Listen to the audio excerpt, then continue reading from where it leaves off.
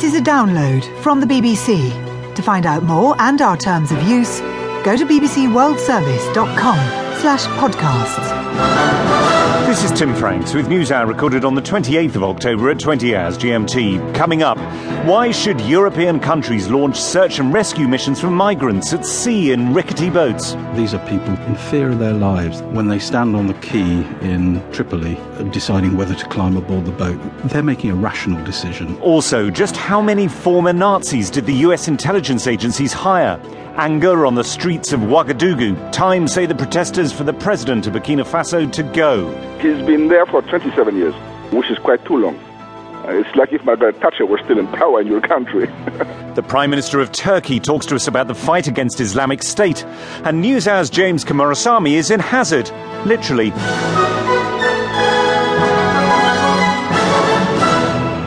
You're listening to the BBC World Service. I'm Tim Franks and this is Newshour. It's coming to you live from London.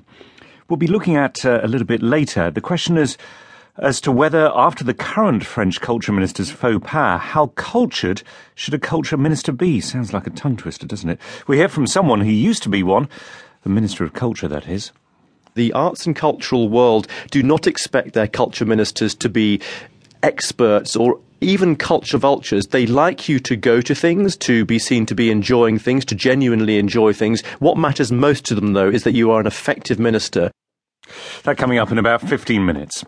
First, though, how should rich, stable countries deal with migrants from poor, conflict-ridden ones? That perennial question has been sharpened with the news that the Italian Navy is winding down its major search and rescue operation in the Mediterranean Sea. The mission, called Mare Nostrum, Our Sea, was set up a year ago after hundreds of would-be migrants died when their boats sank off Italian territory. In the last 12 months, the Italian Navy has picked up an astonishing 150,000 people from the Mediterranean. The government in Rome says it simply can't afford to keep its Navy employed in this way, and that it's up to the rest of the European Union to do more to tackle the issue. But several EU countries, Britain among them, have said that they won't support any future search and rescue operations to prevent migrants and refugees drowning in the Mediterranean. This was the Prime Minister, David Cameron, speaking yesterday in Parliament. I've made the point that I think that some of the action taken in the Mediterranean has actually almost encouraged people to get onto completely unsafe crafts and head off into the sea. And so we do need to make sure we tackle all of these problems. What I would say to the Honourable Gentleman, though, is that our aid budget does actually do a huge amount of work to try and help people to stay in their countries and to deal with the sources of conflict and poverty rather than to leave and seek a new life in Europe. What we know for certain is that a record number of